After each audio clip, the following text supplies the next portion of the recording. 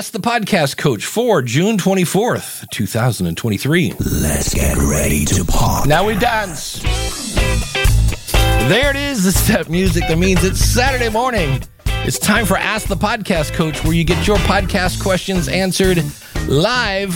I'm Dave Jackson from the School of Podcasting.com, and joining me right over there, sitting in for the one and only Jim Collison, it is Dan Lefebvre from Based on a True Story Podcast.com. Dan, how's it going, buddy? It's going great. Thanks so much for having me. Yeah, it was one of those things where Jim said, hey, I'm going to be out next week. And I was like, all right. And I said, you know what? When we do this, kind of like we need to have Jim fill in his chair, why are we not going to the awesome supporters? And he was like, you know who's really good on a podcast? I've had him on mine, is Dan Lefebvre. And I was like, oh, that's a good choice. So Glenn's already sat in the chair. He's, I think, on my top. Glenn from horseradionetwork.com is probably the top donor of all time. Well, before we get to your show, for the record, I was telling Dan this morning, I'm like, hey, your show is good.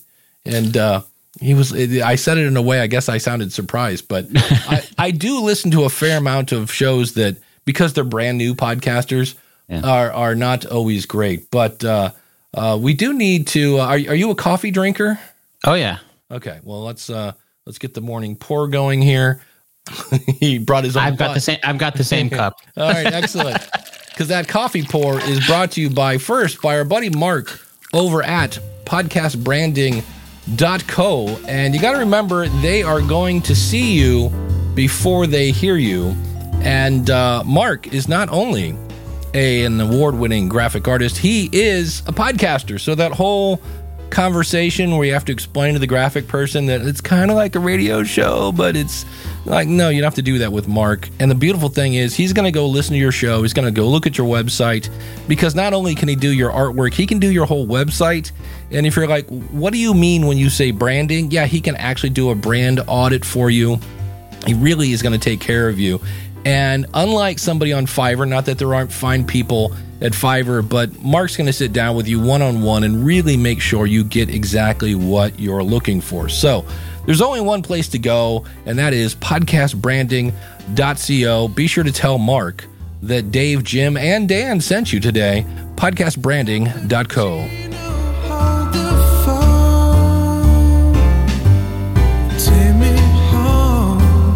And Dan, would you like to tell everybody about your show?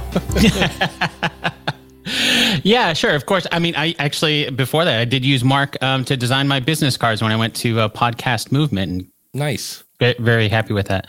My show is based on a true story. We talk about the true story behind movies. So the latest episode, The Thin Red Line, the movie about the Guadalcanal campaign in World War II, talked to a World War II historian about how much of it actually happened. Yeah, absolutely. What's cool, I was telling Dan this morning, I'm a Van Halen fan, and in one of the Van Halen songs, David Lee Roth says, here's to your thin red line. And I was like, I've never understood besides, and then I heard there was a movie about it. I'm like, okay, there's more to this. Likewise, there is something going on with Congress and these investigations about Crossfire Hurricane research. And I was like, wait a minute, that's Jumpin' Jack Flash. So anytime you quote lyrics at me, I'm off and running. So I was listening to Thin Red Line this morning. And what's kind of cool is you're jumping into what you think is a movie podcast. And you're like, oh, holy cow, this is kind of a history podcast with a really cool twist. I got to ask you, have you always done the two truths and a lie? No. Because that's such what it is. Well, go ahead and explain what it is, because it's a great tactic. Yeah, it's not something that I came up with. I mean, it's a concept that's out there. Yeah. I actually got the idea from another podcast that did it once on their show. I happened to listen to that one episode. I was like, let me see if I can try that, and got listener feedback. They loved it.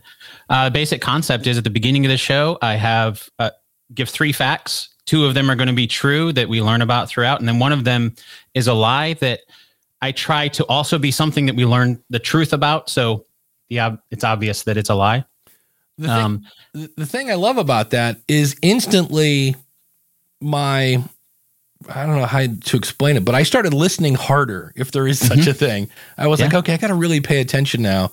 And instantly I'm like, okay, I think this is the lie here. Okay. And then I'm listening for like, okay, is there going to be any clue to this or that? So I just thought it was a fun way to really grab the listener. And they're like, oh, wait, I need to now listen to this. This isn't what I'm going to have on in the background. I'm going to actually listen to that. So did you see, and I don't know how long you've been doing this, but did you ever check to see if you're like an Apple, they show you how far people listen. Did that take any kind of bump when you started doing that? I haven't checked that. That's a good idea to go back and do that. That is one of the purposes behind it, is to try to get people to listen more closely, or at least, stay to the end, because we do reveal what the answer is at the end. But I haven't actually done that. By the time I started doing the Two Truths and a Lie, which has been a few years now, I kind of stopped looking at my stats as much as I used to when I first started. Well, good for you. That's what we all do that. Yeah. That's very cool. And then the other thing, I know you from your podcast. It's always interesting finding out, like, what's your background? My background. Yeah. So my background is actually teaching the people who make movies and games. So I taught the visual effects software. My specialty was in fluid dynamics, but teaching the software for companies like Pixar and Disney were our customers, teaching that software. And then I went from actually on the teaching side to then some of the production side for content creation and that side in that company. And then into their marketing team. And then the marketing team is where I started my first podcast, interviewing people that made movies and games. So after that job, that was kind of where I got my spark of loving podcasts, and then the mixture of movies, and just always been a fan of history, and kind of went from there. Yeah. Dave says he listens to your show all the way through every time. So there you go. Oh, great. Thank you. It's working. Awesome. Well, the other thing I wanted to ask you about, I have almost all the different media hosts, aside from RSS.com, Transistor, and Megaphone. I saw a demo of Megaphone a couple years ago. And so I just wanted to get your impressions of it. I really don't know much about it. What I used to know, and I don't know if this is true, it used to be that you could only be on Megaphone if you were, in the 10,000 download range. Like, you had to have a big show to go on Megaphone because they had all this advertising stuff. I don't know if that's still the case. I don't know if that's the case, if they have that limit there, but it is very, very heavily focused on ads and dynamic insertion and all of those tools, which quite honestly is one of the biggest reasons why I switched over there when I started to go full time with the show and working with ads and stuff like that. I work with an ad agency that finds all the sponsors, and they were already accustomed with Megaphone. And one of the things that I like about Megaphone is I can create a user with permissions that allows them to go in and see everything. Nice. I can control the content, but then they can see all the stats and everything. And so I don't have to go in there and find all that stuff and worry about all that stuff. They can do all that for me. That's very cool. And is that, I think you're working with True Native Media. Am I correct? Yes, that's correct. Uh-huh. Yeah. Heather Osgood. Heather Osgood. Yep. Yeah, she's awesome. So yes, she is. That's cool. Awesome. Any other fun-filled benefits of being on Megaphone, or unique features that they have, or?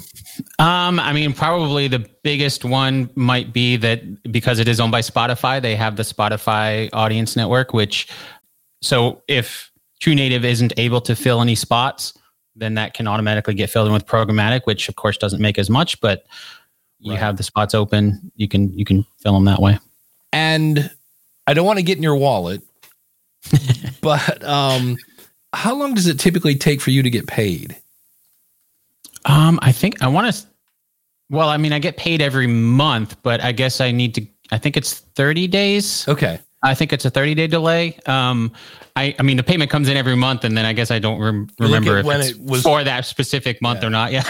Yeah. Because I've seen it anywhere from a week to 90 days. And I was like, 90 days would be a bit of a bummer. But on the other hand, 90 days from now, if I was getting a check, I don't think I would complain. It's just a matter that as somebody who works in support, I could see somebody on January 1st starting a campaign, and in February going, hey, where's my money? And you're like, and it's usually not the hosting company, it's the ad agency, or not in, that's like, not, and in the case of like Heather, it's not Heather, it's the actual sponsor that's usually huge. And and by the time they write the check and then it gets to so-and-so, so there's always a bit of a delay in some cases, not all cases. So. Yeah, those ads, the host-read ads usually are more like a 60 or 90 day delay. I think Spotify is little bit faster in what they do, just because they've already got all this stuff kind of set up. Spotify, the way that their audience network works is very similar to, I'm not sure if you're familiar with YouTube ads and such, where basically it's, you get paid based on the last month's type of content, activity, or 60 days or whatever that duration is. But yeah, and then you kind of get used to, okay, you got the money coming in every month, but yeah. And you're not doing this full time? Yeah. Yeah. Since 2019. Wow. So how scary was that to jump from, a job? There's always risk. Quite honestly, I'm the type of person that doesn't like risk. So I tried to avoid as much as possible. So I was working for a company, and that job ended. The guy who ran the company decided he wanted to spend more time with his family. Perfectly makes sense. And he gave us a runway to find something else. And at that point, I was making the same as my paycheck there. So it wasn't a huge risk, to be completely honest, other than now I don't have that other paycheck. And so now I have to be completely on me. So there's always that risk. It's a one, I'm the only one behind it. So if it's not moving, if I'm not working on it, it's not moving forward, that kind of thing. So yeah, that's always that. I did see, speaking of ads, I saw this and there was something that jumped out at me. This was in a Facebook group, and this is from a guy named Bill, and he says, when is a good time to start ads? I do a monthly show. It's like, that's the one that I missed the first time I read this. I do a monthly show that is starting to find its identity from a format, editing, scripting, and audio standpoint. I have 7 episodes with each less cringeworthy than the last, or at least I find them cringeworthy. And a side question for those early adopters of your show who might have not stuck with you because, well, you didn't have it all figured out in the beginning. Do you eventually find others to replace them, or do you just wallow in obscurity? And so the thing that kind of jumped out at me there that I missed the first time, not that maybe your show is brilliant. Maybe you're, I was watching the Spotify, they did a workshop, and they had this guy who apparently it's Therapy for Teenagers, I think was the name of the show. And he's doing very well. Well, one of his guests was, what's his name? Harry and Meghan, because they were on Spotify. And I'm like, well, that probably didn't hurt, having, Harry and Meghan on the show probably got him a decent audience, at least for one episode. But in this case, the guy's got 7 episodes. And I was like, it might be a little early. And for me, I've always said getting sponsors, if that's the goal of the show, isn't based on time. I know people have heard me say usually it takes about 3 years to build your audience, and that's about the time you get the amount of numbers to get a sponsor. And then they'll come back like, all right, I've been doing this consistently every week for 3 years. Like, I'm ready to monetize. I'm like, okay, what size is your audience? And they'll be like, oh, I got 500 downloads. And I'm like, yeah, that's, unless you're really niche, that's probably not going to be enough. So when did you think about doing ads? Around the time I thought about whether or not I was going to go full time, pretty much. If I got to make money on this, turn it into a business. And I think that's the mindset I take. It's a business. The podcast is quite honestly not the only content that I create. I also do tutorials and stuff on the side as well. So there are multiple streams coming in. Yep. Yeah, and it was sitting down and looking at, what are my bills? How much do I need to make on this? And looking at it as a business, and then almost a little different than launching the show itself. Because launching the show itself, I was doing it part-time on the side of my full-time job just for the fun of it. And so it was more, how can I do a show that's I find to be fun and successful, and success for me at that point was just having fun with it.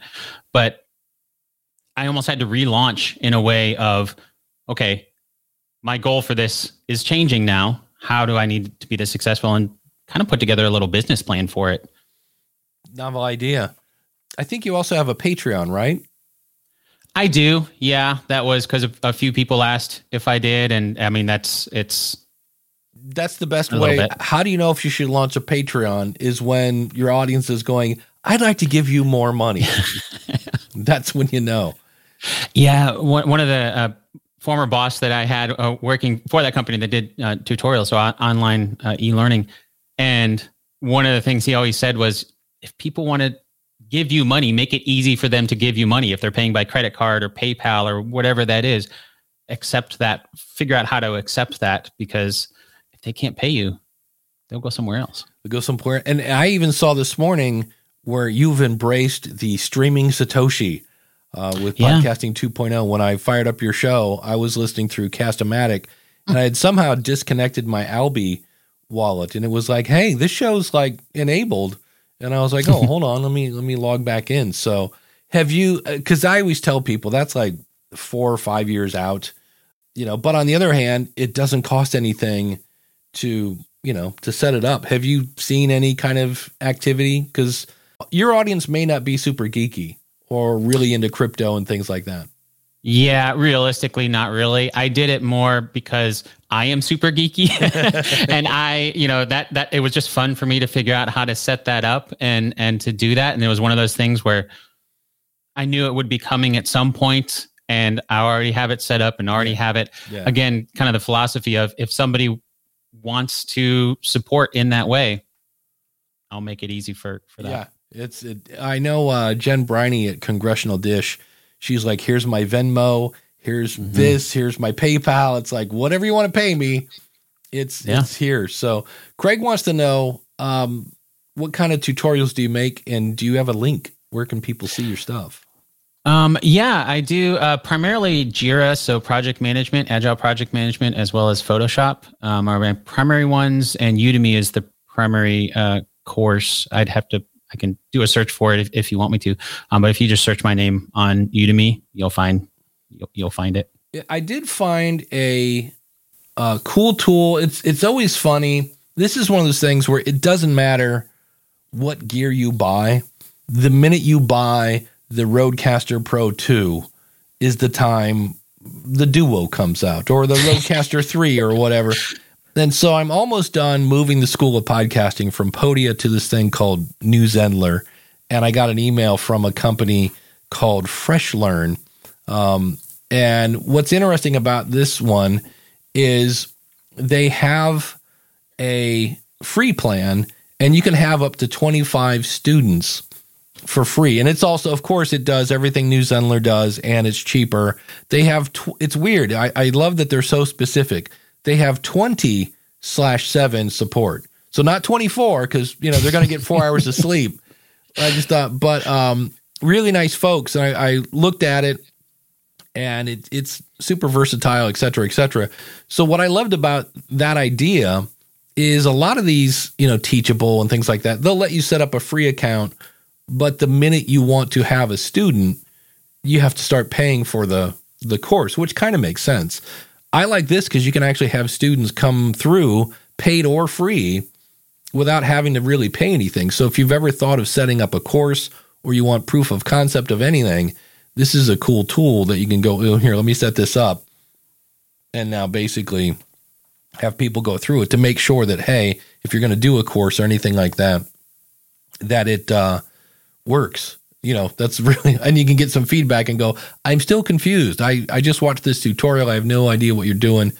But if, I don't know, the thing with Udemy, because I have a course on there about, I forget what it is, to be honest with you. It's been so long since, I think it was planning your podcast.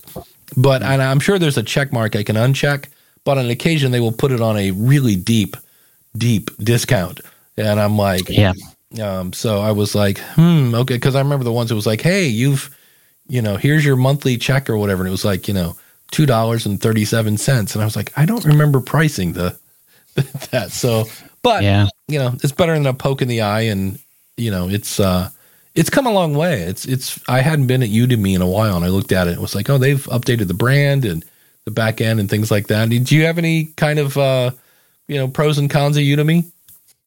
I mean, you can turn that off to participate in their discounts and things like that. But realistically, that is kind of their bread and butter, is those discounts. You get 90% off, that kind of stuff. Their biggest, I think the biggest success that I've had on there is when you get curated into their business model, which is what that companies buy subscriptions to it, and then they give it to all their employees.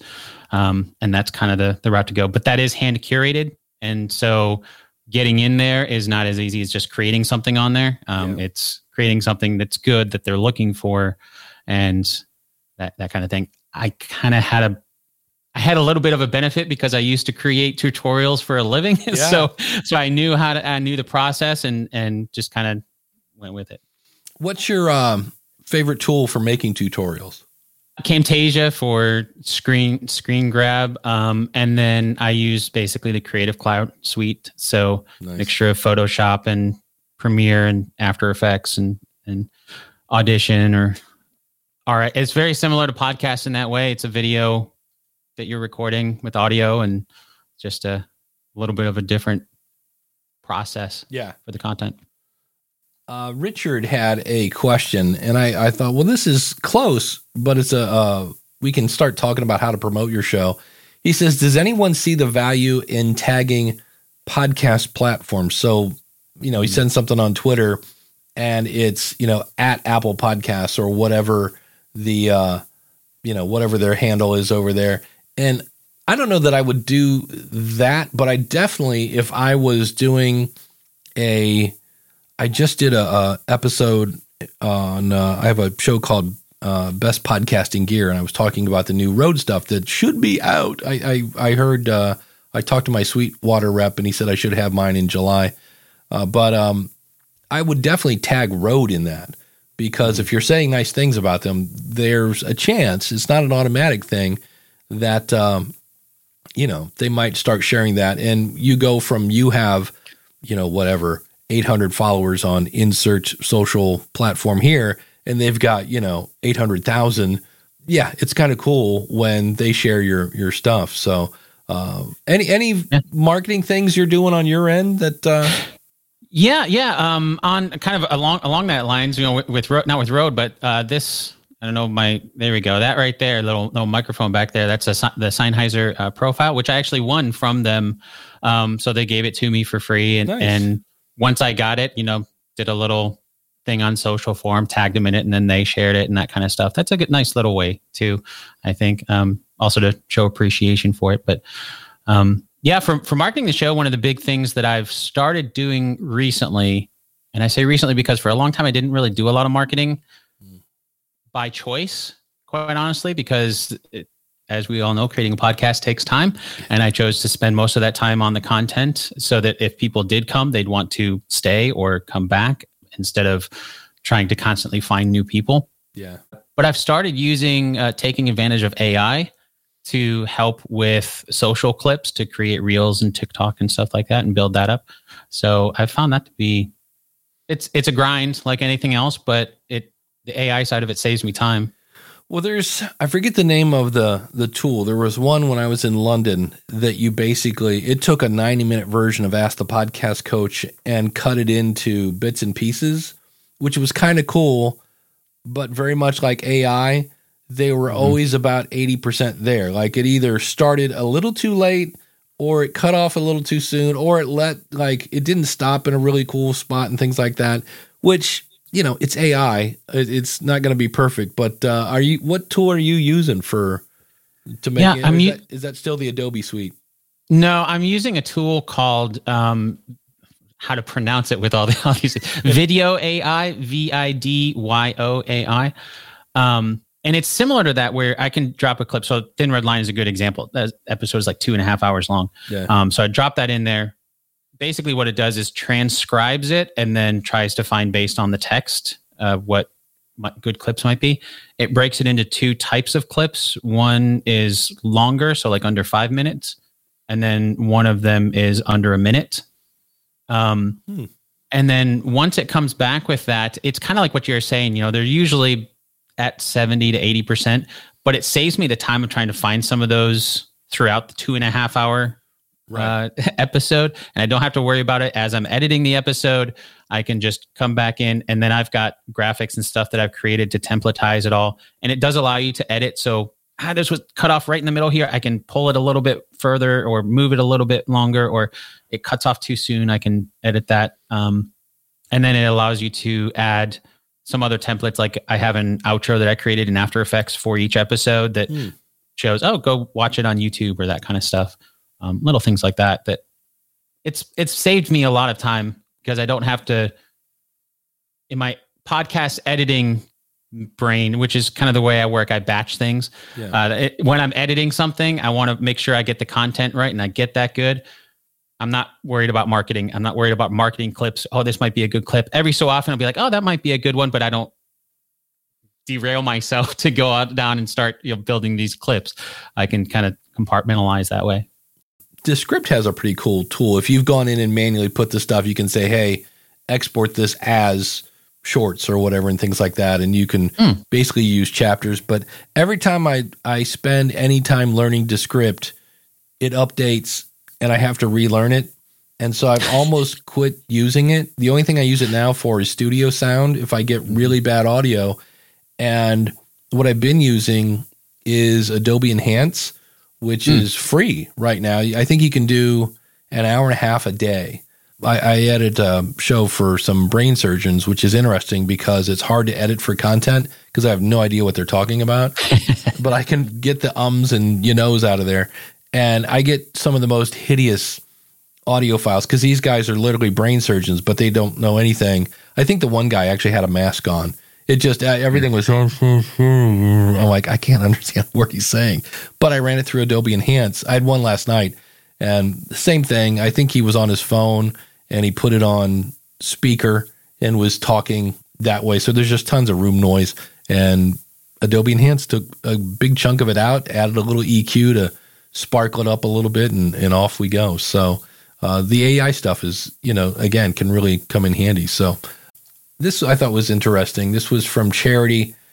I was wondering if anyone has experience in reaching out to authors for guest interviews. The author provides her email on her blog.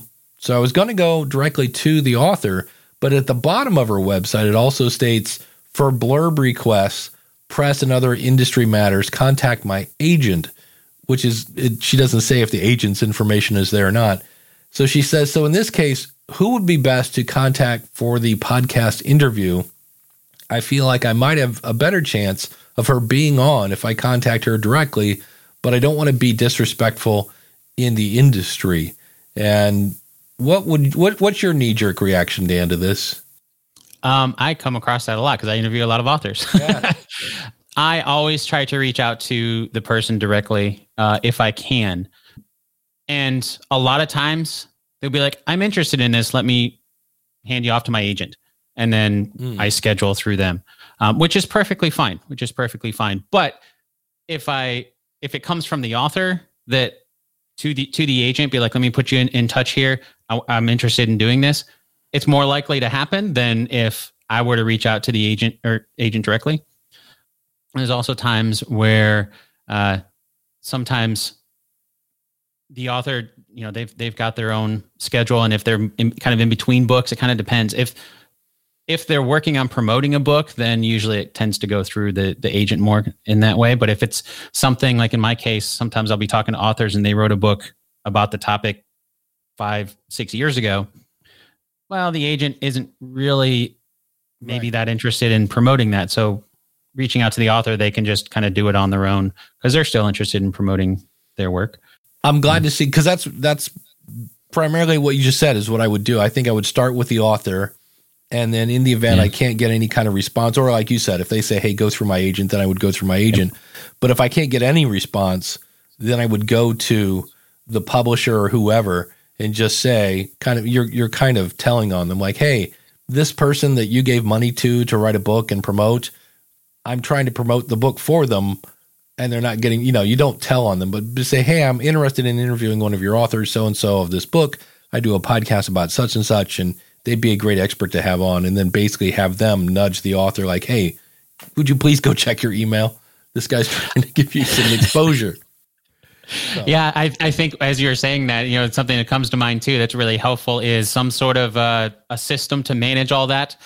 Because at any given time, like I've got, dozens of people that I'm reaching out to, and sometimes it literally takes years. Yeah. They're not interested. They're working on writing a book. They're not interested right now. But once that book comes out, they'll be interested in promoting that book, and then they'll be interested. Do you have, do you use spreadsheets, or what do you use to manage? Okay, I need to email, Meryl again. I haven't talked to her in 3 months, or whoever. I use two primary tools. Jira, one, which is I do tutorials around actually using kind of the podcast workflow as an example. I also use a tool called Todoist, which is task management. And that's kind of for the individual tasks. That's usually more for the emails and things like that. For somebody who is not really sure yet until they confirm. Once they confirm, I'll move it into the Agile project management tool. Okay, this is going to happen, and I can track then the production process. How do you spell Jiro? Jira, Jira. It's short for Gojira, like Godzilla. Oh, okay, got it. The tool I use, and I love it, and this is the actual name of it, is called Less Annoying CRM.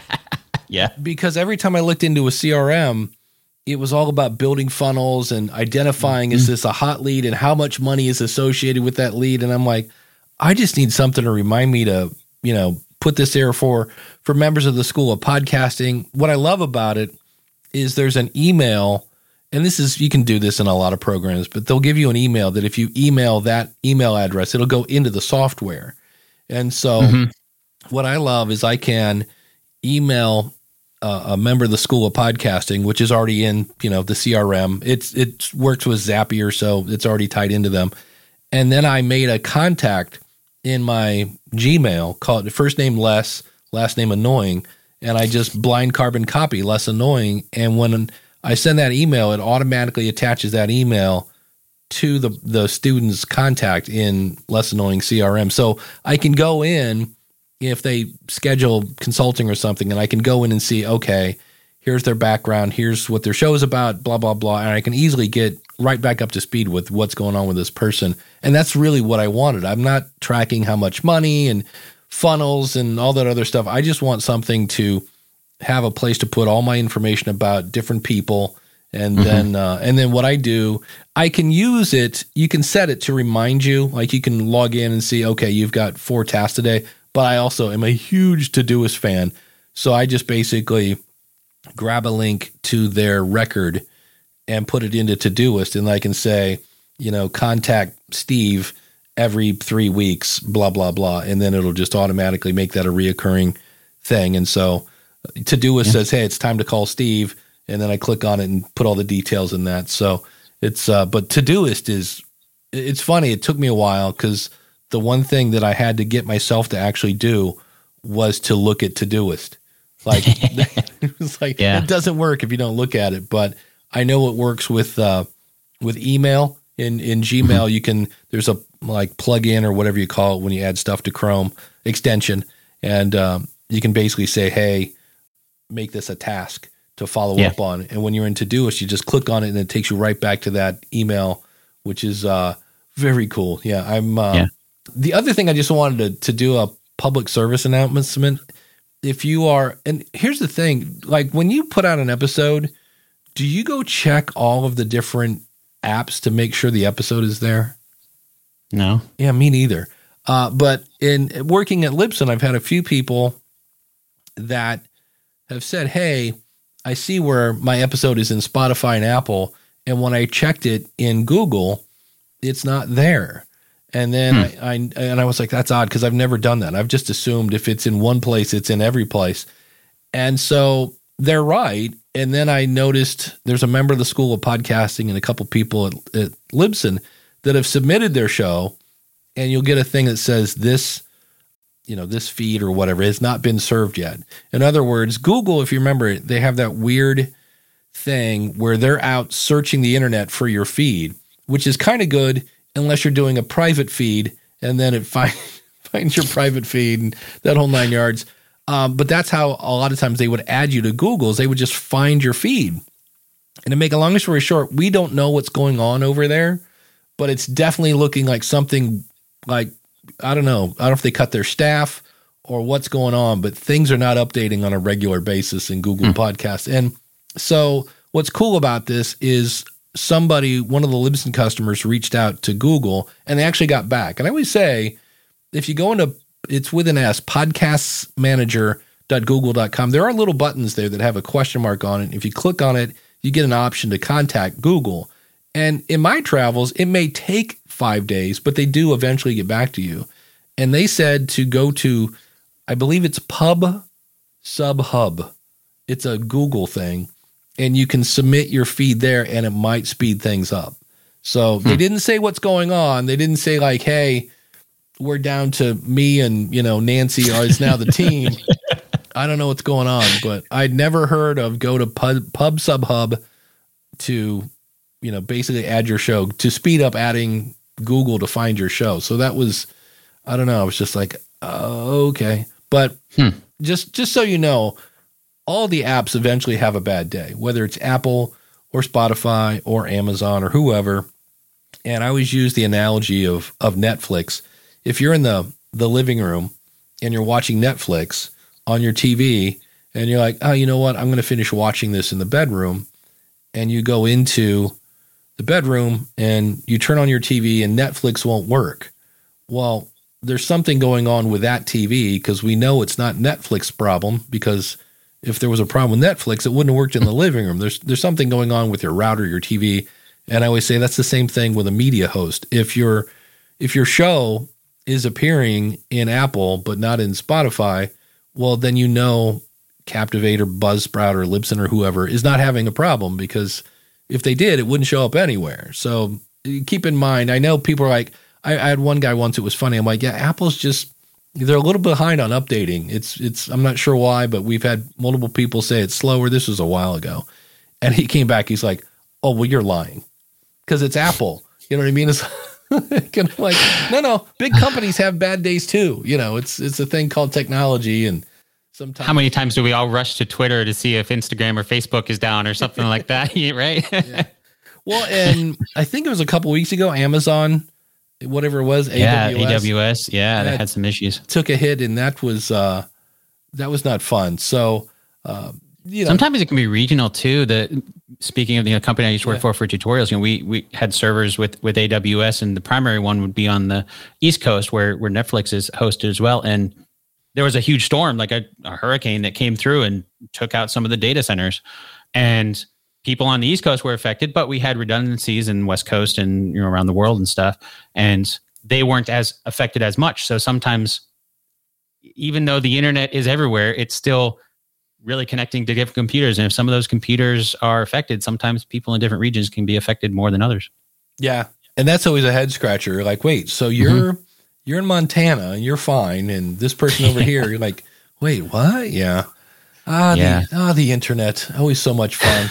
But that's why I don't check my shows every time. I mean, I make sure the content is good. I'll quality check it before it ever goes to get published. And then after that, it's the hosts. I mean, the hosts do a great job of making sure everything gets out there. Yeah. And sometimes things happen, but that's usually the exception rather than the rule. Well, and you just mentioned something, and I can still say this soundly and confidently.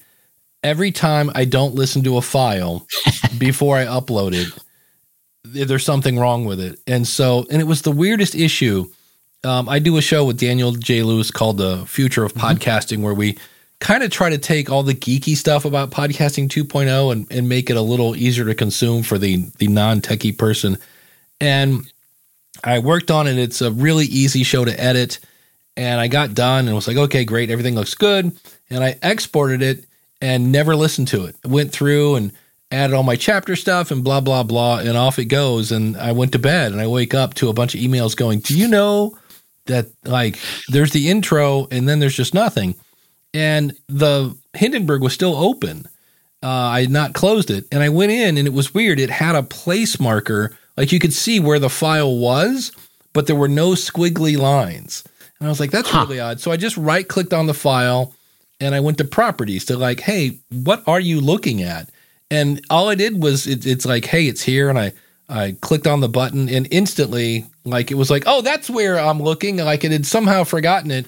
And so I re-exported it. And what I did in that case is, because it'd been overnight, probably 50% of our audience had downloaded the file. which is always, that makes you feel great.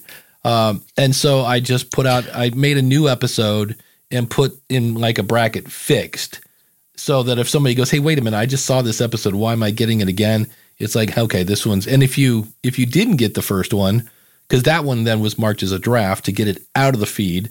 So in theory, if your app is updated, you should have lost one and gained one with the word fixed at the end. So in theory, if the audience was like, wait, why am I getting this again? Oh, this is okay. There was a problem with the first one, but I was just like, I'm here to tell you, because I almost always, there are a couple apps that do this. One is Pocket Casts, Cast-O-Matic does it, Overcast does it. And then what it does is it allows you to, via some sort of web portal or whatever, I'm on a Mac and there's a, what do they call it? There's a section where you can go in, iCloud. And if you're using iCloud, you can upload it to iCloud and it will show up in the app. So I can actually listen to the show via my earbuds like it was like normal. And this was one where I didn't do it because, well, it was a short show and I just listened to it and it was easy and everything was fine and blah, blah, blah. And I was like, every time. Yeah. So have you ever I do the same thing. Yeah. Have you done the oopsie? Have you had an oopsie? Oh yeah, I think I'm sure we all have. I mean, as far as the content itself, I use Pocket Casts. I used to have my own little private RSS feed and upload theirs, but Pocket Cast makes it real easy. Upload in the browser, and then I use it as an excuse to get out from behind the computers. I'll go take a walk, go for a run, do whatever. Listen to it, earbuds, run some errands, listen to it in the car. Different speakers, and make sure everything's all good to go before ever scheduling it, before ever getting it. Yeah, I don't publish right away. I always schedule ahead of time. But even then, sometimes. An example most recently would be I did a Chernobyl series with five parts. And I produced all those at the same time and scheduled them all out at the same time. Everything was all good to go.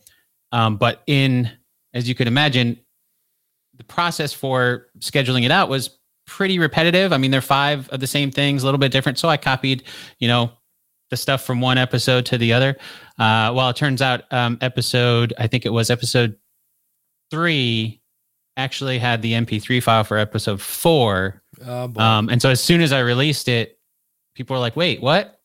So I got some feedback and I fixed it within an hour. I fixed it, but for the next week, even till the next one came out, and the next week, somebody was like, did you realize that we've had 2 episode 4s now? Yeah. It's like, well, I mean, I went back, you have to re-download it. It's not going to automatically do that. Sorry. That's how it works, but it is what it is.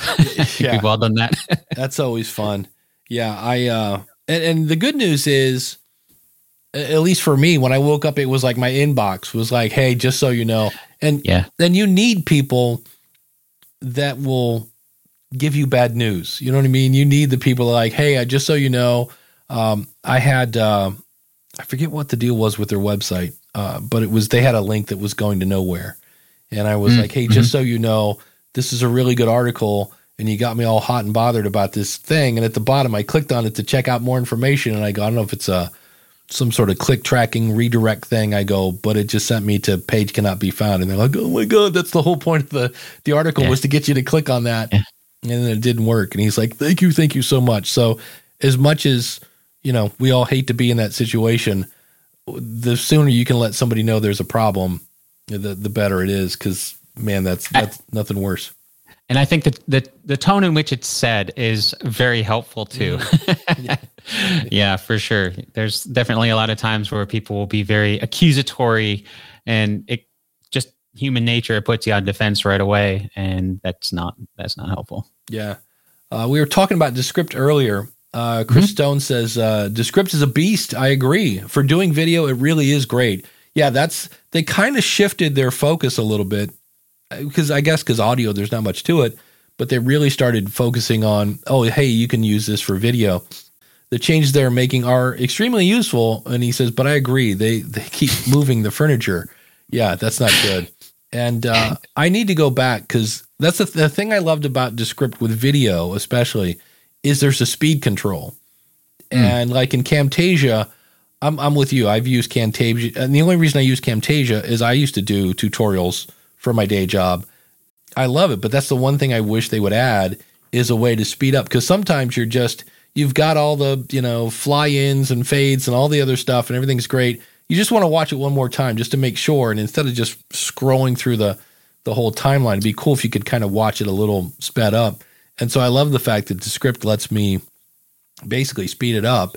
I can't remember. I think people do get Chipmunky, which is always kind of weird when all of a sudden everybody sounds like one of the Seven Dwarfs or whatever. But I did like the fact that I could go through and edit, but I just remember most of them. Like I just started playing. Have you ever heard of DaVinci Resolve? Oh yeah. Uh-huh. I started playing with it because it's free and everybody's like, do you know a free video editor? And I had somebody tell me, and from what I understand, it's true. There are so many features in that thing that normally you would have to pay. It's like a, Adobe Premiere kind of tool. And they said, so even if you just use the free version, you'll end up with more features, in some cases, more features than a tool you actually pay for. That's the good news. The bad news is hello learning curve, because there's more things like that. But there are a lot of videos I'm now seeing that people are going, hey, wait, I can save $50 a month by using this free thing. So they're kind of bouncing over. But I just started to play with it, and I don't know that there's a speed up button, but it did look impressive. It was one of those where I was like, oh, look at all the menus with all the options and I was like, yep, this is going to be be fun to play with. But I was just saying, I mean, DaVinci was, with my background in visual effects, they were kind of the industry standard for color correction, and then they added in the editing abilities. And so I haven't used it in a long time. I've never used it for my podcast because it was color correction primarily, and then you bounce from one editor to do your color correction and back. But yeah, there is a learning curve. I mean, because it's a professional software. But I mean, I've heard great things about the free version. Yeah. The other thing I wanted to ask you about when I was listening to the Thin Red Line, that guy had already been on your show once. He was a World War II he's been on a few times. Guru. Mm-hmm. Because you're dealing with authors, and not every author, is podcast ready. How do you, any tips on, when the person shows up and they're like, oh, I'm supposed to have like headphones or whatever, like how do you get your guest prep to come on the show? It kind of depends on the guest. For a lot of them, quite honestly, I don't do a lot of prep because the time that I have with them is like I've got an hour of your time, and there's no time for a pre-interview, and that's about that. Some people I'll do a little bit of prep beforehand, like what sort of microphone or headset or things like that. For somebody like Marty with the Thin Red Line, he's been on numerous times, so I'm familiar with the setup that he has and how that works. Honestly, I focus more on the content than. It's my job to make sure that the audio quality is good. And if there is something that it's not going to work, it's not going to work. Right. But fortunately, there are so many great editing tools out there. Studio Sound, you mentioned with Descript. I rely on that definitely if there's some issues. And, you get it to the point to where it's good. Yeah. And it's never going to be like what we have. I mean, sometimes if I interview somebody who happens to have a podcast of their own, which, does happen. Some, authors have their own shows, and historians or whatever may have their own shows. And so they're familiar with everything. And then I get lucky.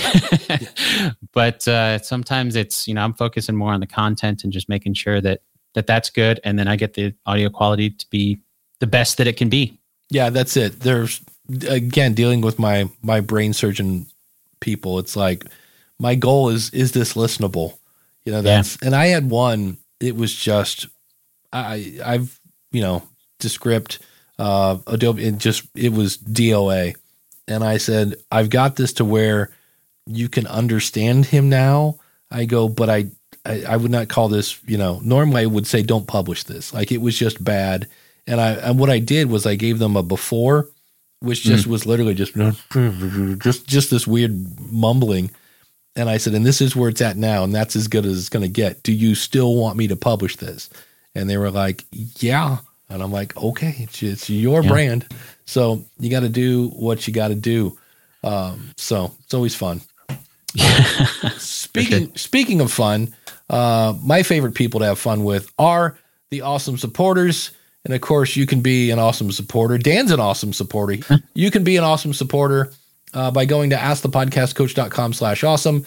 And if you're looking to start a podcast, well, schoolofpodcasting.com, you've got your step-by-step tutorials so you can learn at your own pace. Notice how I'm going to go in and outside here. So the feature is online courses. The benefit, you can learn at your own pace anywhere you want as long as you have the internet.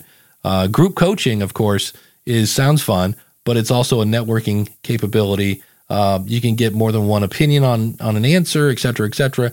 And I say this because I was talking about getting feedback.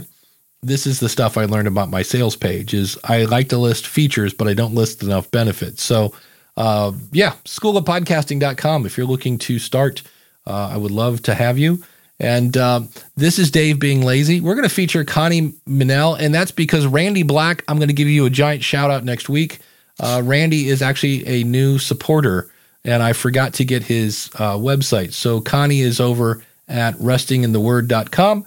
Thanks so much for being an awesome supporter. Ask the Podcast Coach runs on Podpage. And if you want to try Podpage, go over to trypodpage.com. And if you, there we go, want more Jim Collison, because you're like, oh, no Jim today, then go over to theaverageguy.tv. There is tons of Jim over there at Home Gadget Geeks. And we're on the journey to 35. Actually, I think we are now at 35 with Randy. But Randall, we will give you a giant shout out next week. So we're on the journey to 36. If you'd like to be that 36 supporter, go over to askthepodcastcoach.com/awesome. But Randall, I had some fun. Well, here's you ready for a 10-second tangent? I'm now wearing a continuous glucose monitor, which is great fun, and it messed up my whole morning routine. So all of a sudden I got done. I was like, oh wait, I got to get this and that, and so I didn't get a chance to update the PowerPoint. Kevin has a fun-filled question. He wants to know, Dave, are you using the Rodecaster 2 for this broadcast? I am, which enables me to do fun things like, we've got that. Where's my air horn at? I thought I had it. Or take my wife, please. Okay, all those fun-filled sound effects you can do. I am going to be having a garage sale. It dawned on me that I have mountains of gear around this house. My brother walked through the one day. He goes, do you realize you have a mixer in every room? Just sitting there doing nothing, You never know when inspiration strikes and you just have to podcast right now. And I look at him like, oh, that's when it was me and the keyboard player when we used to play little dives and this and that. But so I know one of the things that's going up for sale will be the Rodecaster 1. I have that. I have a Sound Devices MixPre 6, which it's sad. I went to like Sweetwater. I didn't know Sweetwater had a used gear division. Mm-hmm. And you know what you paid for it. Then you see what other people are charging. You're like, oh, so I'm going to be lucky if I get 50% for this, but that's what you get when you leave it in your closet for years. But yeah, I'm using the Rodecaster 2 in July. I will, from what I hear from Sweetwater, I'll be replacing my Rodecaster Pro 2 with a Rodecaster Duo because I would like some of my desk back. And then in theory, the Rodecaster Pro 2 will also be up for sale. I'm just trying to it's just one of those things you're like, wow, I've got hundreds of dollars sitting here and I'm lighting it on fire as we speak. So I like the Rodecaster Pro 2. What's your gear setup there, Dan? I'm using the original Rodecaster. I was looking at the Duo actually, just because, same thing. It'd be nice to get some of this desk back. Yeah. But yeah, when I saw them introduce the video for the Rodecaster Duo, and they're like, it's the Rodecaster but smaller. Like I didn't really see. And the one thing they added, not that it's a big deal, but they have a headphone jack in the front. And I was like, I'm like, that's kind of cool. So the fact that I didn't lose anything. And I mean, it's always me and one other person. Typically, I've never had a panel. Yeah. I've never had three people. On occasion, I would plug in the Bluetooth and connect the phone to a Twitter Spaces or something like that. But I rarely, and I can do that on the Duo. If I want to, I can have me on channel 1, you on channel 2, and then a phone on channel 3. And that's about as crazy as I get. So now you could, do that on the Zoom PodTrack P4. You're just not going to have all the fun-filled, Aphex processing, which really only matters if you're live. I mean, because you can always add that in post. Do you do any kind of post-production with plugins and such? Yeah. I mean, my show is not live at all. In fact, I use that to my benefit to let the people know when I'm interviewing them. This is not live. If you need to stop and restart, we can do that anytime. So yeah, a lot of the Rodecaster features I don't even really use. The biggest feature that I like is that it records and that, records completely independently. So I record my video independently and I record the audio then independently in the Rodecaster. And then I also, of course, have the recording platform that I use in this case right now, Zencastr. So I like being able to do that, but I don't really use any of the other features. That's why I was looking at maybe even the Duo might just be still a little bit of overkill, because I'm not going to use any of those things, so I don't do any live stuff. That's it. It's like I don't really have a need for a rim shot. It's fun when it's there, and of course, then you've got all the stupid effects where I can come in and do this because this is handy. All right, welcome to Satan's dance party. That's not really handy. So there is a lot of stuff on the Rodecaster that I don't use, and if I wasn't Dave Jackson from the School of Podcasting, I'd probably be doing this whole thing through this and save myself $300 and then just throw in a plug-in. Makes sense. I mean, especially to do it live. I mean, I do some effects processing in the DAW afterwards. Yeah. Mostly for things, I mean, obviously for cleanup and stuff like that, but most of the actual effects that I do are like, if I'm quoting something, I'll put an effect on my voice to be like, I'm actually reading this quote from some sort of a documentation or something to make it a little more obvious that it's not just me saying this and kind of in and out. So things like that. But being a history show, I'm not doing a lot of fiction drama or anything like that. So the sound of machine guns in the background and all that.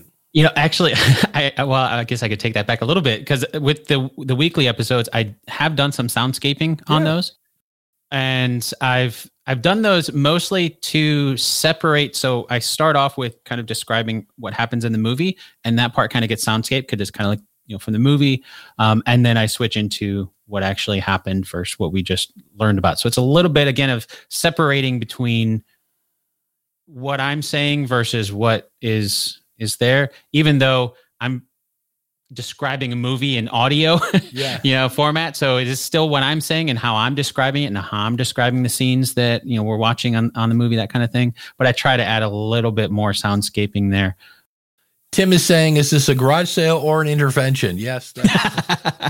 Is there a difference? Yeah, it's exactly it. And then Chris says, Sweetwater. Yeah, right now, Sweetwater's taking my money this weekend. They're having a Gear Fest, and what it is they have a video at the top of that page. I'll put a link in the show notes, or if you're following me on Twitter, I talked about this yesterday. And they have all these sales, but some of the sales are not huge sales, but what they're doing, which is a great kind of marketing tool, is they're giving you, I forget what they call them, it's something buck, like sweet bucks or something like that. So basically money that you can use towards other things. And I know on if you sell your stuff on Sweetwater, you get 100% of the sale if you take the money in Sweetwater money, so you can use it towards buying something else, or you'll get 80% of the sales. So I think I'm going to start, when I sell stuff, it'll be like on Facebook Marketplace, because I don't know that they take a cut. I'll have to go back and look at that. I'm assuming they should if they're not. And then if it doesn't sell there, then I'll throw it into Sweetwater, some other place where people are looking for that. Or I'll just throw it on, that might be something I could sell through my newsletter or Facebook, or just, hey, I'm selling this. Who wants to buy it? Kind of thing. So that could work. Yeah. Uncle Mars says the Duo is awesome. He just used it this past week for a live on-site podcast. That would be a great use of that because it's small. And they are starting to, I saw on Sweetwater, if it's not from Rode, but I did see some from Rode, they're starting to make cases for this stuff.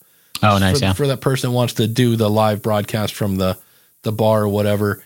And then Chris is asking, there's still no TRRS cable.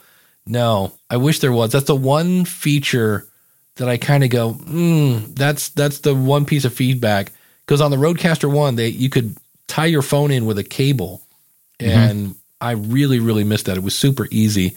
And then Kevin is mentioning the Mackie DLZ Creator also came out. And I know Danny Pena from Gamertag Radio has one.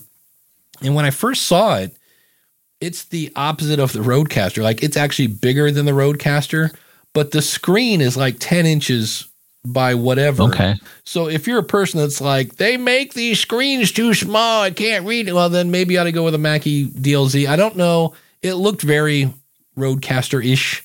I know Zoom has I think it's the P8 or something like that. The thing that I didn't like about the Zoom unit, that's another one that will be going up for sale, is if you do longer episodes, I think they cut it like 45 minutes. They don't cut it, but they all of a sudden, like, let's say I had 4 files from this interview or whatever. Oh. And then I'll get another second set of 45 minutes or however long you need it. And you just ended up with this big pile of files. And I'm like, wait, this is part 2 of track 3. And I just went, yeah, I'm not, that was kind of a deal breaker for that. That's probably based on the file format itself, because there are some limitations depending on what it's using, how large a file can be. So like if it hits like a 4 gig limit, then it automatically splits. I bet that's what it is. That's it. Daniel J. Lewis, speaking of the future of podcasting, you can do that with a Rodecaster Pro 2. It's just now digital and doesn't need the TRRS to Lightning adapter. Interesting. I'm trying to figure out I'm assuming he means tap your phone in wired. It's the thing I remember, because I bought the cable. It was not cheap to do that. And I forget there was something that didn't quite work the same way. I'll have to go back and play with that. But that would, because there's a second USB-C jack that you can plug. Because like right now I have my Mac plugged into this and my PC's in the second one. Okay. And when I saw the second jack, I'm like, why? What's 2 jacks, huh? And then when I got into this configuration with a Mac and a PC, I was like, oh, I'm so glad that's there, because I can play sounds actually from my PC and have them come into this without the whole mix minus thing. So that's nice. I wonder if a USB mic would work for that, because that was something that I was wondering too, because I got this little USB-C mic back here. But with only one USB, I've used in the original Rodecaster, there's only one USB. So obviously that's plugged into the computer. I didn't know if a second one would allow it to hook in a USB mic. Well, that's one of the things when I talked to the guy in London, if you have the Rode Wireless Go microphones, those will actually tie in via like wireless connectivity. I'm assuming Bluetooth. I don't know if it's Bluetooth or what, but somehow you can tie your wireless mic right into the Rodecaster. And I said, wait a minute. I go, like, the wireless mics have been out for like years. Like, this came out months ago. I'm like, he's like, oh, that box does a whole bunch of stuff that we're just waiting to turn it on. And he said the actual Rodecaster runs on Unix. And he goes, there are people that have kind of taken it apart and blah, blah, blah. And he goes, he thought it was funny because nobody noticed that there's a wireless receiver in there and not being used. He's like, but yeah, it's been there for a while. And I was like, well, that's, thinking ahead. I'm pretty much, I'm this close to being a Rode fanboy because they just seem to be a company that's embracing like podcasters. They're like, hey, you know what? There's a market here. And the only kind of thing that kind of drove me nuts for a while was they kept adding stuff that was, it seemed to me at least, a little more gaming kind of, when they were, when you can adjust things via MIDI, via the touchpads. I was like, wait, what?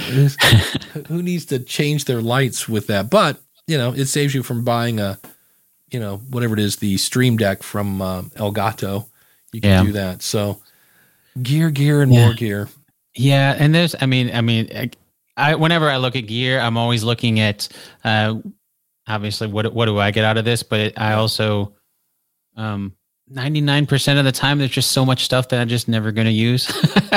Just for my show, it's pretty simple, and I'm not going to change the show based on the gear, just to take advantage of stuff. So like, talking about the TRRS and, hooking in the phone, like I don't even do that. Like or like going wireless. Like I don't want to go wireless because when I'm in the middle of speaking, the Thin Red Line episode in 2.5 hours, that's edited. Our conversation went for like 3.5 hours. I don't want to have to wait, like, just to see, like, if the batteries are going to die or something like that. Like, I don't want another thing to be there. So everything's plugged in, everything's, there. So just little things like that. Well, the thing I loved about the wired connection is it was super easy. If my phone rang, I just grabbed it, plugged it in, and I'd turn up the fader and I was good to go.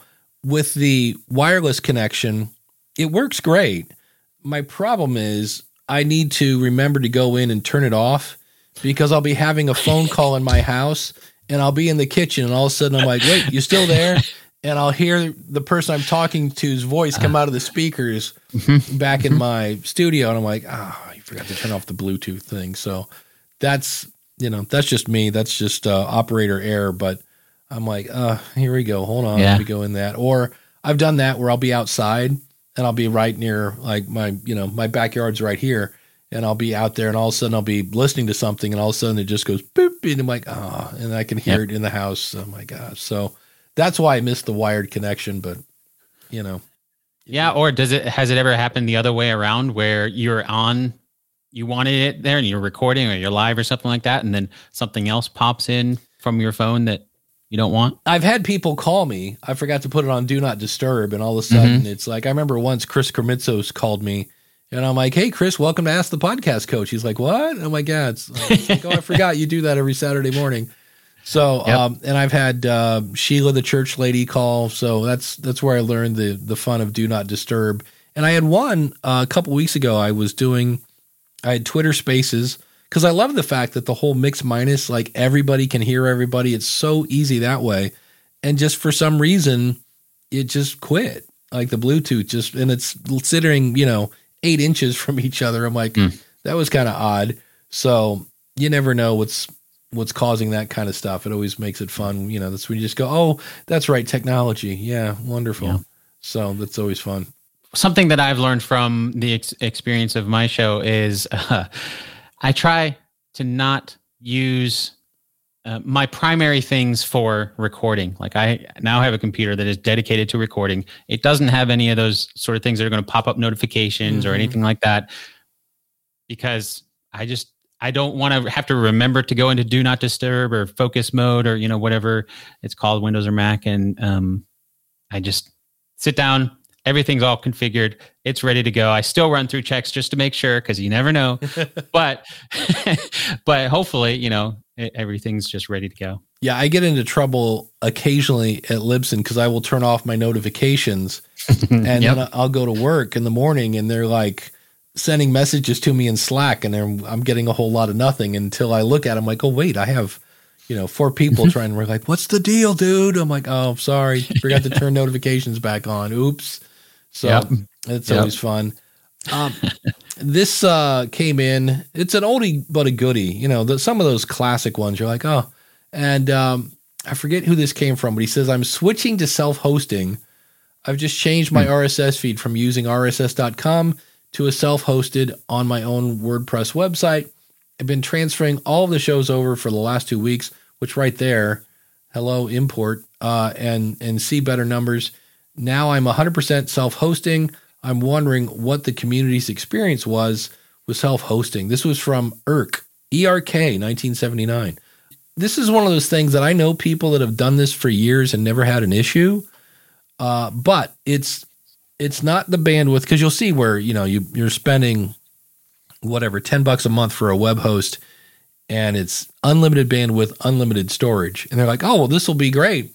And in the early days of the School of Podcasting, I was on HostGator, and I don't know what happened, if it was Russian bots or what, but all of a sudden my RSS feed was just getting hammered over and over and over, to the point where I could barely log into my website. And when I finally this is back when HostGator was much better than they are now, but I'm on chat, I'm like, what's going on with my website? And they're like, here's the problem. This file is getting like just beat to death. They're like, so whatever you do, can you redirect that to something? Well, I'd already uploaded my stuff to Libsyn, so I just pointed that feed at Libsyn and let Libsyn take the bandwidth bill. And from that point forward, I've always say, well, I think Troy Heinrichs, who does the Blacklist Exposed, I can't remember I know he had a self-hosted show and he never had a problem, but I know like 5 or 6 people, and it's not the bandwidth, it's not the storage, it's the resources. So when all of a sudden, if you think about a website, typically is, graphics and text. So the files aren't that big. So all of a sudden you upload a MP3 file that's 54 megs and 400 people try to grab it at the same time. It's the resource. The server is just going trying to keep up. And I know plenty of people that have not had that problem. And I know, like I say, about 6 where their media host is like, you can get your own dedicated server for insert large amount of money here kind of thing. So, it's just not something I would recommend. I don't know. Have you ever played with self-hosting with anything or? Yeah. Among the many things I've done in my past, I used to do web development as well. So yeah, but and you're right. I mean, it does boil down to resources. Think of it like your local computer, if you're recording audio, you're working with audio, it's fine. And then as soon as you start throwing in 4K video, the computer starts choking. Oh, yeah. Servers are just somebody else's computers that are configured to do web hosting and start throwing in stuff. In my mind, it's just one other thing. In podcasting, there's so many things to do. Then, yeah, okay, you might be fine. But if something does happen, then it's on you to figure all of that out and to fix all of that. And meanwhile, you're not creating your content. You're not, working on the podcast. Right. If that's something you enjoy doing, then fine. That's fine. But if that becomes a hassle and it becomes more work, then pay a host to. They're the ones that'll figure it out, and you can send them an email and be like, "Hey, what's going on? Why is this not working?" Yeah. I wanted to just because I'm halfway through, I started a Buzzsprout ad for my show. I'm 50% of the way through, which was a 10,000 impression, I guess, ad run. I'm 50% of the way through. I've had 8 clicks to my show on their Apple link, 6 on Spotify, and 20 to my website. So I've had 5,683 impressions, and that's 34, which equals a 0.6 click-through rate, which is not good.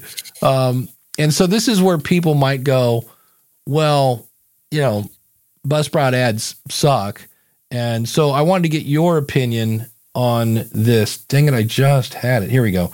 I need your thought on does this make you want to click something? So The School of Podcasting with Dave Jackson. Are you looking to start your own podcast but don't know where to begin? Look no further than theschoolofpodcasting.com. Our comprehensive online courses and one-on-one coaching will teach you everything you need to know, from equipment and editing to marketing and monetization. At theschoolofpodcasting.com, you'll be creating high-quality, engaging content in no time. Say goodbye to frustration and uncertainty, and hello to the community at theschoolofpodcasting.com. So this is where I need a friend to tell me the truth, and scale from 1 to 10. Like, I'd say it's good. I think, I have my own little thing that I go, Okay. I like mentioning monetization. Everybody wants to make money on things like that. My initial approach would be maybe focus a little more on you're with them step by step, every step of the way. Oh. So say goodbye to frustrations. The impression I got from that was that it's just, online courses, and that's where you're going to solve it. So they have to solve it on their own. But you also have this other element too. Like if they have questions, it's not just another, online course that you're going to have to figure out on your own when things don't work on your side the way that they do in the video, right? Beautiful. My initial thing. For me, I sounded like I was trying to be a radio guy. Like there was a lot of it was like, say goodbye to men. You can do this and blah, blah, blah. And it was like, all right. So the first one I did was even worse than that because it was all about me. Like, look at me. I've been doing this for so long and I've got all this experience. I'm like, who cares? Like, so, so there's that. And then I said, I had somebody evaluate my landing page, and that was embarrassing in a way that they just kept finding stuff like this is, and again, I was listing features, not benefits, but there was one button that was like more information, and the page it went to was like not helpful at all. And I was like, how did that one get through? Craig says, how about inserting a current or past SOP member in the middle to give, the fun thing about Buzzsprout ads, they're 40 seconds, which is not super short, but all of a sudden you're like, I want to say all this stuff. So, but if I do another one, that's what I'm doing now on the School of Podcasting, which are 60-second ads. Yeah. Generally, like when I'm writing those things, I fall back on some marketing training I've taken. It's like WIFM, what's in it for me? That's WIFM is the acronym. What's in it for me? And think of that from that.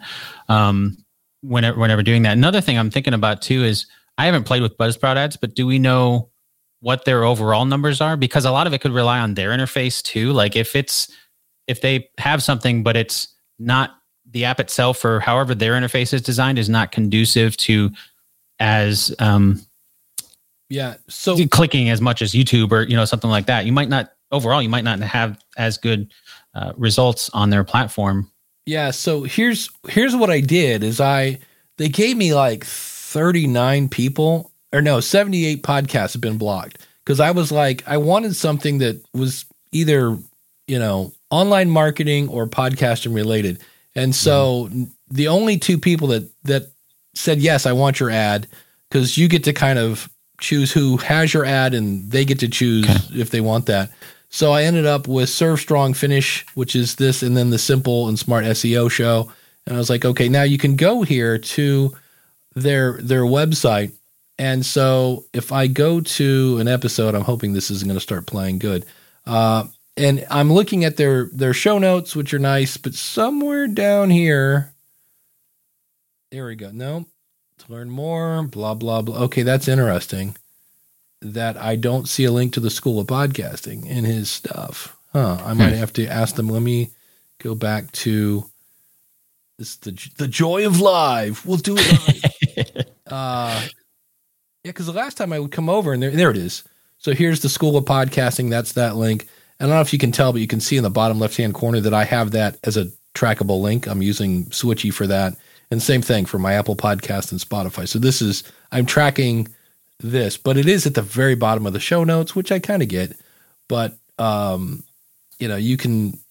that's kind of what you get with that. And so you get to pick what shows, and then, the audio is there. So you should have some sort of website call to action. And then, here's one where I declined. And this is when they accepted it. And I'm not going to see who that was, but so you can go in. I told him, I said, I would love to be able to see out of the 56, 91 downloads I've had. I'd love to see that like 4,000 were from this and 1,000 were from that. So they're pretty, open to suggestions. It's still kind of a new thing, but I just was thinking that, hey, it's people that listen to podcasts. I'm trying to get my stuff in front of that. And that's where you kind of go, how many listeners want to start their own podcast? Don't know. So, but. Yeah. I mean, I guess you won't know until you try it. Yeah. On some of those. The type of shows, obviously, that's where it comes into the target audience. We're all familiar with that aspect of, depending on the type of show. Well, what's happened is this campaign now has been going on for probably the better part of a month because I only have 2 shows. And I said, I'll take like the first 2 or 3 that accept, and only 2 said, yeah, I'll take it. And that way the campaign goes longer. So my thought is they'll probably hear this ad more than once if they're doing like a weekly show. So I would rather have a couple shows that have this campaign go for a little longer than the first one I did. I just accepted everybody. I was like, okay, everybody in the pool. And the campaign lasted like a week. So most of those people heard the ad once. And I was like, that was with a bad ad. And I was like, wait, let's niche down a little bit on who can do that. And then the third thing that I'm working on now is like, okay, it doesn't make any sense to drive people to a sales page if the sales page isn't going to do its job. And I just say that because I see people going, well, I tried this and it didn't work. I'm like, well, there's probably more than one piece to that puzzle that you might want to look at. In some cases, like you said, you don't have the right audience or whatever. So Do they let you do multiple ad reads across the campaign? It's one. Just one? Yeah, which it's kind of a bummer because I'd like to like halfway through go, hey, can we swap this out? Or, that would refreshed. It'd be great if, and again, said the guy that doesn't do any developing himself, it'd be great if you could upload like multiple ones, have it rotate through, and then give you a click through rate, like a total A/B split testing thing, which, years down the road they might have, but which is something that it's not really A/B testing necessarily, but Megaphone does have some nice tools around that kind of thing where you can when I have the campaign, I'll record multiple reads, and then halfway, if it's a month-long campaign, halfway through, I'll swap out to a different read, and then you can see the stats for each individual one and that kind of thing.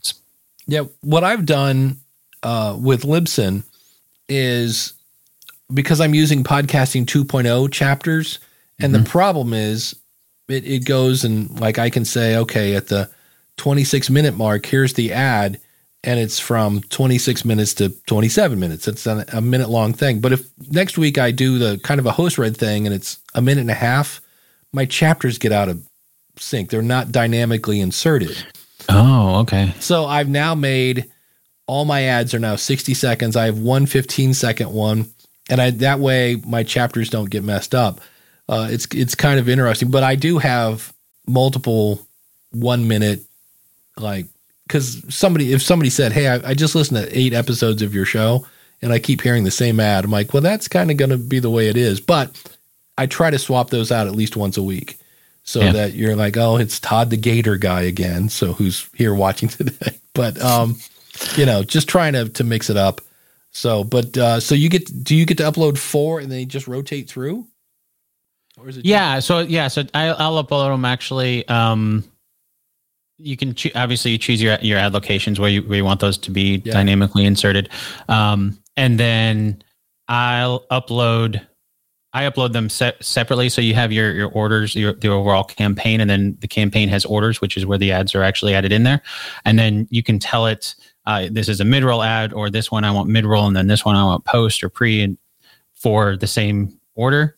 And then I'll separate each ad per order, so that way the stats can be tracked separately. So like the first 15 days of the month, this ad runs. The second 15 days, this one runs, and then that way my agency can see the impressions, the downloads that were for the first one versus the second one. But collectively, it's overall for the overall campaign, and you can see those collectively as well. Well, and now they have, I forget what they're calling it. I think it's the Spotify Pixel, because they bought, I forget the company they bought, and they've kind of implemented that. So Podsights, I think. Podsights, they bought Podsights, and now they're taking some of that technology. So I'm not quite sure. Besides, they're always right on the edge of creepy, but that's the world of advertising.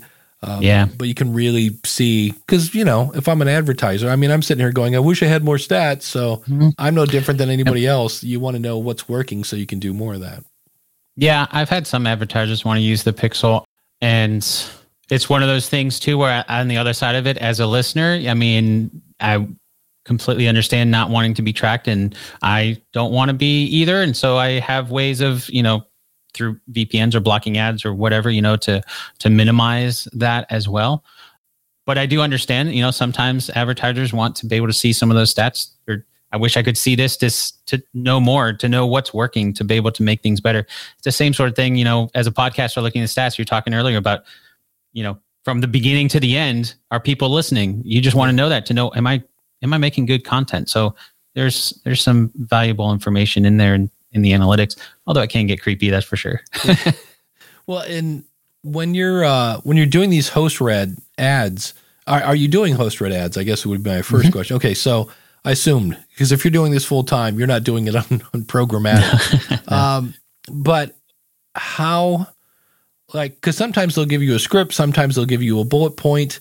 Any advice on that how to make them sound natural, et cetera, and still not have to do a redo? Yeah, usually I'll get talking points where most of it is they want it to be in your voice. They want it to be, your own experience. There's always a part that is verbatim, the call to action, usually at the end, that's this promo code, whatever it is. But yeah, I mean, be authentic, be yourself. And that's a big part of it. I've actually just, with the last run, actually it's coming up on the end of the month, so it'll end here pretty soon. But I've just started. I had another idea for how to do ads in a little bit of a different way and tie it into my show more. So I tried it with this one, and we'll see how it runs at the end. But a basic concept of using movies, and so I'll start with a movie. For this one, I think I was starting with, what was it? Pirates of the Caribbean, and then the ending was Fast and the Furious, right? So two completely different things, but the connection was how Pirates of the Caribbean shows barbecue, and then at the end, Fast and the Furious, everybody hangs around barbecue family. I share a little history in between, and then Omaha Steaks is the sponsor, and so it's like just tie all that into history, a little bit of history. People hopefully want to listen to a couple minutes of history of how barbecue came to be from the Caribbean into what we think of a barbecue now, leading into the 4th of July and things like that. So try to tie it to your show. Your audience is listening to your show, and try to have something that they'll be interested in listening to. Well, it's working because it's making me hungry. I'm like, there you go. well, there you go. Well, Dan, thanks for filling in for Jim. I forget what he said, why he's not here, but it's Jim. Every now and then he's got things to do and family and things like that to take care of. So everybody go check out Dan over at Based on a True Story Podcast.com.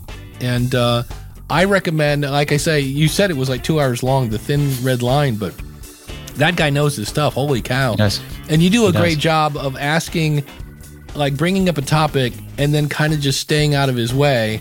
And at the same time, not letting him completely take off with the show. So it was really good stuff. So thanks for filling in. Yep, no problem. This helps. Keep notes as you're interviewing. Oh, always. Absolutely. Yeah. What's coming up on Based on a True Story podcast? Yeah, so I've got the weekly episodes that come out every Monday for what happened this week. But also next week, I've got an interview with another author, Furman Daniel, about young Winston. So the young life of Winston Churchill. There you go. On the School of Podcasting, honestly, I'm drawing a complete brain fart right now. All right, it's something. I'm talking podcasting. I'm helping you plan launch. We're talking about how to sell online courses, which you might be thinking, yeah, but I don't sell online courses. There's a lot of the marketing stuff that he talks about can be easily applied to, I need to do this with my podcast. So really cool stuff. That's a whole other Because of My Podcast story. You will hear Craig's Because of My Podcast story as well on this week's episode of the School of Podcasting. It's a good one. So thanks to the chat room. Thanks to Dan for sponsoring the mug. Thanks to Mark for being a sponsor over at podcastbranding.co. And we'll see you, I believe Jim is back next week with another fun episode of Ask the Podcast Coach. Like and subscribe and ring the bell.